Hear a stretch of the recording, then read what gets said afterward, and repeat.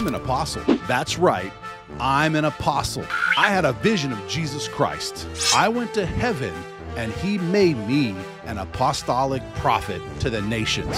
All the details of my encounter with Jesus in this episode of CHURCHepreneurs. Let's get this.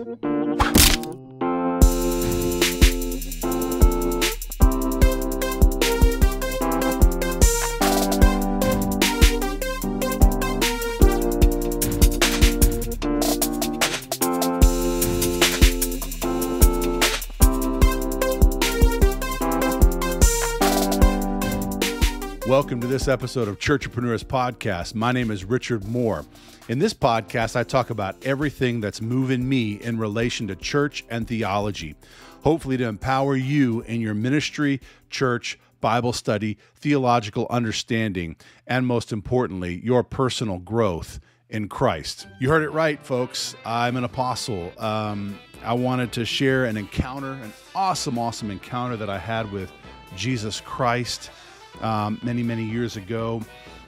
Jesus Christ walked into my bathroom while I was in the bathtub, and he told me that I will be an apostolic prophet to the nations. And he said to me, you will be an apostle of apostles.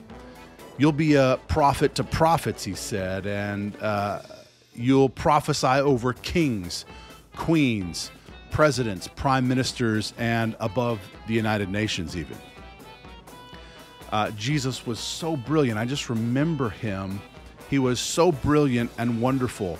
It was hard to look at him. He was so radiant. His face radiated, and he was lovely. I felt what I felt like then, electricity course through my body. What did Jesus look like, you might ask? He had a day-old beard, and his eyes were as blue as the ocean. His hair was down to about his shoulders, and he was blonde. And I looked deep into his eyes, and when I did that, I saw the world in his eyes. He told me to look into his eyes. And then he said, I'll make you a prophet of the nations. When I looked into his eyes, he took me in that moment into the throne room of heaven. I was enraptured into the throne room. And then he said, I have something to give you. And I was so in awe of being in the throne room, but immediately I found myself in the library of heaven. He said to me, my son, choose any book out of the library of heaven that you want. And I looked around and I saw the book of Acts 29. I said, Lord, what is this book of Acts 29? There is no Acts 29 in the Bible. He said, when you take this book back to the earth, it will spark a global end times revival, a harvest that will bring in the billions of people on the earth. It will precipitate and advance my return. Take this back with you, and you'll be a forerunner of the new wineskin, and I will create a forerunner generation through you to enable my return. I was shocked and awed. I was entranced. And there, as we were in the throne room, a blazing golden chariot of fire came down into the library where we were, and I was shocked. What is this golden chariot of fire? And Jesus said, get in and you'll receive the mantle of Elijah. I got in. I couldn't do anything else. And in the blink of an eye, we were back in my bathroom, and I was back in the bathtub. And I was looking around, shocked at what had happened. Then Jesus touched me on the forehead with two of his fingers right here, and he gave me the great downloads of the secrets of the kingdom. And then I felt, actually, Acts 29 being downloaded into my new man wineskin. He gave me this new man. He gave me glimpses into all the secrets of the kingdom. As he turned to leave, he turned around and looked me straight in the eye. I remember it with a deep longing, and he asked me, "Will you do this? Will you be my apostle to the nations? Will you be my forerunner?" And then he said, "History will tell if you are my forerunner apostle." I forgot actually to say that Jesus told me this all the while I was in the bathtub. And then he said, "You will be no one's second fiddle apostle. You will play second fiddle to no one. Not any apostles that walk the earth today. You will not play a second fiddle to anyone. You have my new revelations. You have Acts 29 downloaded, and you will be the forerunner to bring back my return." Now, people, viewers out there, good churchepreneurs, good exegetes of Scripture, do you think my vision is ridiculous? And my claim to be an apostle or a prophet preposterous? Well, you would be right. All those claims that I just made to you right now are preposterous. They are fallacious. They are salacious. They are ridiculous. But I have some bad news for you. All those things included in my fake vision and encounter with Jesus Christ are things that have been claimed by other prophets and apostles in the New Apostolic Reformation or the NAR movement. The vision that you just heard me share is an amalgamation or a construct of a few supposed true visions that people received and have claimed having similar encounters. And at the end of the show, stay tuned till the end, because I will share who had each vision and which person had which part of that vision. It sounds ridiculous, and it is quite salacious, quite fantastical. It is ridiculous. You are correct, viewer, to be wondering what has happened to Richard. Am I in the right place? Hopefully you stayed through it with me to the end, and we're like, what is going on with Richard? Oh no, he has turned. No, I have not turned. I was doing that for effect, because these people have all claimed every single thing. I've changed some details, like the book of Acts 29. That was something else, but it was an extra book of the Bible. And so I'll go over all that. So here's what's happening in this movement. The vision that you just heard me share is, like I said, an amalgamation of all these different types of visions that people have claimed in the movement. All the dreams and encounters and everything appearing to them, giving them information to hand down to their followers. So when people say they have a vision of Jesus Christ, what's the point of their vision, typically? Let's just ask that question up front. 3 things. The first thing that they want you to know is that they are more spiritual than you. And by the very nature of their vision, you should honor, revere, and possibly even obey them and what they have said, these are their imaginations. Second thing that's happening typically when people claim visions of Jesus Christ is you are meant to heed and obey the words that Jesus told them. This undermines, first of all, the authority of Scripture.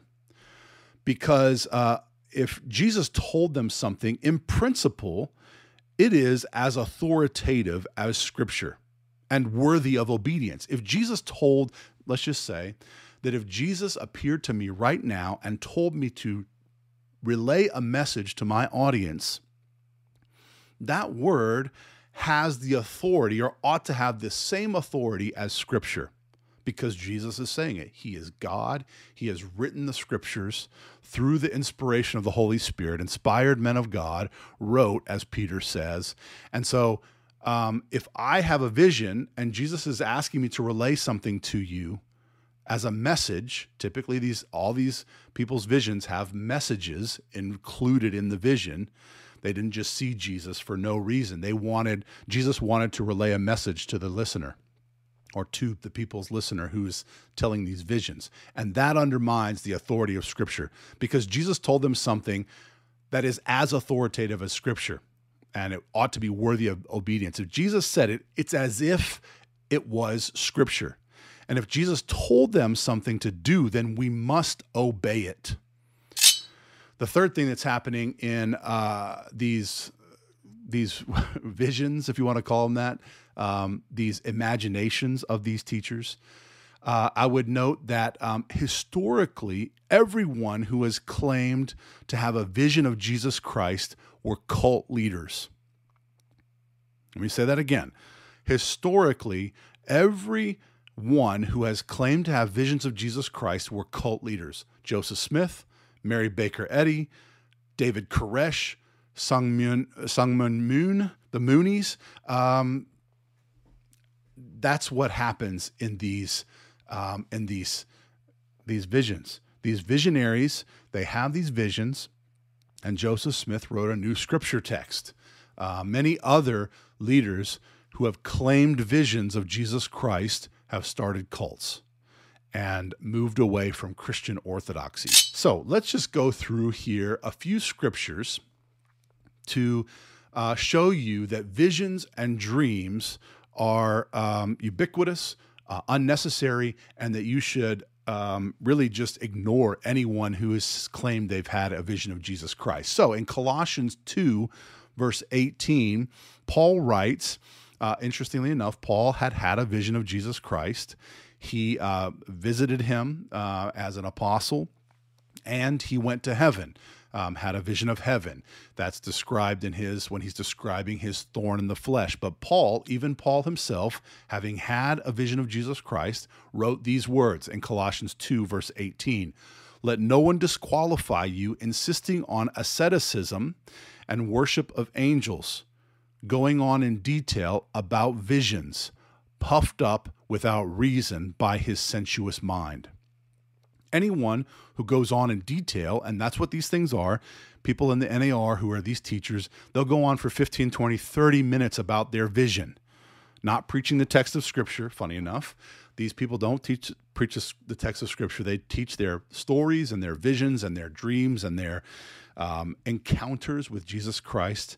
I have heard countless stories, countless visions. That's why I know all these things. And they go on in detail, as Paul says. Interestingly enough, things haven't changed since Paul's time. People will continue to go on in detail about the vision. And why are they doing that? He says, puffed up without reason by their sensuous minds. These people are sensuous. They're puffed up. That means they're arrogant. They're narcissists, basically, and they are puffed up without reason by their sensuous minds. So Paul says, first of all, don't let anyone disqualify you. These people were teaching teaching asceticism, the worship of angels, and they were going on in detail about visions. So they had three things that these false teachers that Paul is warning us here against. Paul is warning us against these guys who taught asceticism and worship of angels and went on in detail about visions. So he's warning people not to let those false teachers disqualify you. So how would you be disqualified, according to Paul here? If you would go along with their visions, if you would become ascetic, if you would worship angels, you would be disqualified in the faith. And so Paul is saying here, do not let anyone disqualify you by their sensuous mind, puffed up without reason, by their arrogance. They're trying to deceive you. So don't let it happen. That's Colossians 2, verse 18. Then in Revelation 22:18-19, the famous passage that talks about adding to or taking away from the scriptures. So it says, John the Revelator is writing at the end of Revelation, "I warn everyone who hears the words of the prophecy of this book. If anyone adds to them, God will add to him the plagues described in this book. And if anyone takes away from the words of the book of this prophecy, God will take away his share in the tree of life and in the holy city, which are described in this book." That's Revelation 22, verse 18-19. So John the Revelator is warning, do not add to these revelations and visions. And people in the NAR and teachers in the NAR who insist that they have seen Jesus Christ and insist you pay attention, they are going to have the plagues described in this book added to their judgment. Wow. I do not want to be around or near that person on the day of judgment. And God will take away his share in the tree of life and in the holy city, which are described in this book. So, going back to the vision that I had created, my amalgamation, my prophetic calling, there's all sorts of things happening here. So you think like, Richard, the bathtub, really? Yes. Chris Valaton says he had an encounter with Jesus while he was in his bathtub. Jesus walked into his bathroom while he was in the bathtub, embarrassing, and said, "You'll be a prophet to the nations." And as well, he saw Jesus, the world or the globe in Jesus' eyes. The nice Aryan Jesus that I explained to you, the blonde hair, blue-eyed, day-old beard Jesus, that was a prophetess in Germany prophesying in a church nearby. I saw it on a live stream. I saw it with my own eyes. And she prophesied that she saw this Jesus, and Jesus hugged her then, this Aryan type Jesus, blonde hair, blue-eyed, day-old beard Jesus. And he raptured her into their sanctuary where he showed her the world. Then you got the electric Jesus, the Jesus who electrifies us. Bill Johnson has described his experience that in the middle of the night, he woke up and there was electricity coursing through his body. Todd White was knocked out by the power of Benny Hinn. Benny Hinn has electricity all around him all the time. He's throwing out that electric charge, the electric Jesus. Then there's the heaven Jesus.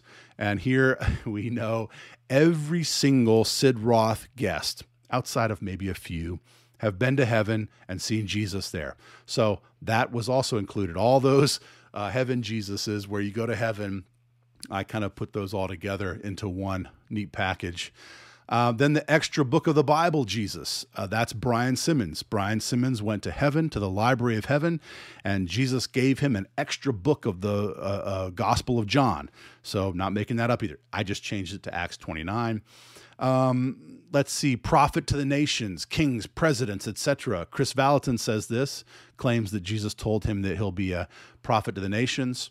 A globe in the eyes of Jesus, that's every NAR vision. I've heard several NAR visions of Jesus lately, and they all have the globe. Chris Valaton Jesus had the globe in his eyes. And I wonder who's copying actually who here in their visions. Is Chris Valaton copying someone else, or is everyone copying Chris Valaton? So that's a real thing. I've heard these lately. Let's see, throne room Jesus. Again, every Sid Roth guest gets their ticket punched to the throne room of heaven. They get the heaven tourism trend that was really popular back in the late 90s, early 2000s. Heaven tourism was real popular. And even the boy who wrote I think the boy who went to heaven, I forget the title, he actually said the whole thing was fabricated. My parents forced me to, my father or whoever forced him to. And Lifeway has since actually depublished it or taken it off. So heaven tourism trend was quite popular. The download Jesus downloaded into Brian Simmons all sorts of secrets to the Hebrew, to the Aramaic, and to the Greek, so that he could translate the Bible into a proper translation. So that's the download Jesus. Then the forerunner Jesus, or the forerunner apostle, the forerunner prophet, that's Mike Bickle from IHOP. who has sadly come under some scrutiny now, and we hope that those allegations will be thoroughly investigated and the truth will come out. But he's a forerunner apostle. He's actually, I've looked at some biblical things lately, and they actually believe that their church, their movement, is going to bring about the return of Jesus Christ. This is what's so wild to me. Nobody is going to bring about the return of Jesus Christ. Jesus Christ has the time and the day set from eternity past when he will return. We cannot hasten the day that Jesus Christ will return. With any fasting, with any 24/7 prayer movement, nothing can hasten the day of Jesus Christ's return. The date and the hour and the time has set by the Father's predetermined will from all of eternity. Sorry. They're kidding themselves to think that any prophecy, anything that they could do could hasten the day of Jesus Christ. They can't do it. They're not forerunners. Jesus will come back when he has chosen by the Father's eternal counsel. Sorry. That's just a side note. Sorry. Okay, got off on a tangent there. Then the golden chariot, Jesus. I just was listening as well, like I said, to Mike Bickle. He said a golden chariot plopped down, and Jesus told him to get in it. What do these things hasten back to? I mean, who was the one who had a golden chariot come down, a chariot of fire come down from heaven and take him to heaven? It was Elijah. He did not pass away. So there's Enoch, who did not pass away. God took him. Elijah did not pass away. And so these people in human history, they did not pass away. And so they're basically setting themselves up as good as, at least as good as those characters in Scripture. So these people are puffed up by their sensuous minds. That's what the Bible says about them. If someone tells you, I've seen Jesus, or I've had a vision of Jesus Christ, or God told me, or Jesus told me, I give you permission to mark and avoid them. Ignore them. Do not listen to them, and move on with your life. Read the Scriptures, study the Scriptures, pray to the Lord Jesus Christ, give him your supplication and your prayers, go to church and be involved in your community, the church, a faithful Bible preaching church. I hope you have one. If you don't, and you're looking for one, please hit me in the comments. I'd love to help you find one if I can. Go to a Bible believing, Jesus loving, Jesus honoring, preaching, exegetical, expository preaching church, and get fed. We have what we need in the Scriptures. We have all we need in the pages of Holy Scripture. Jesus is not going to speak more than is in here. The apostles and the prophets' teachings are canonized. We don't need more. We don't need less. We have everything we need.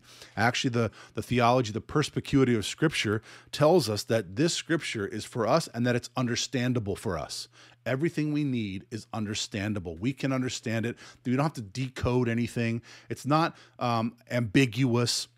We can understand Jesus and what he means for us to walk in his will through these pages. You don't need visions. You don't need dreams. You don't need revelations. You don't need encounters. You don't need to go to heaven.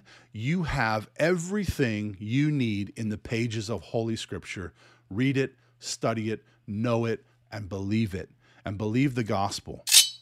And so if you're watched this far with me today, it's a short one today, ignore these people. If anyone ever says, you're looking at a sermon or you're in a church and someone says that they had an encounter with Jesus Christ, he revealed himself to them, they went to heaven, they whatever, had a vision, had a dream, had a revelation, ignore them.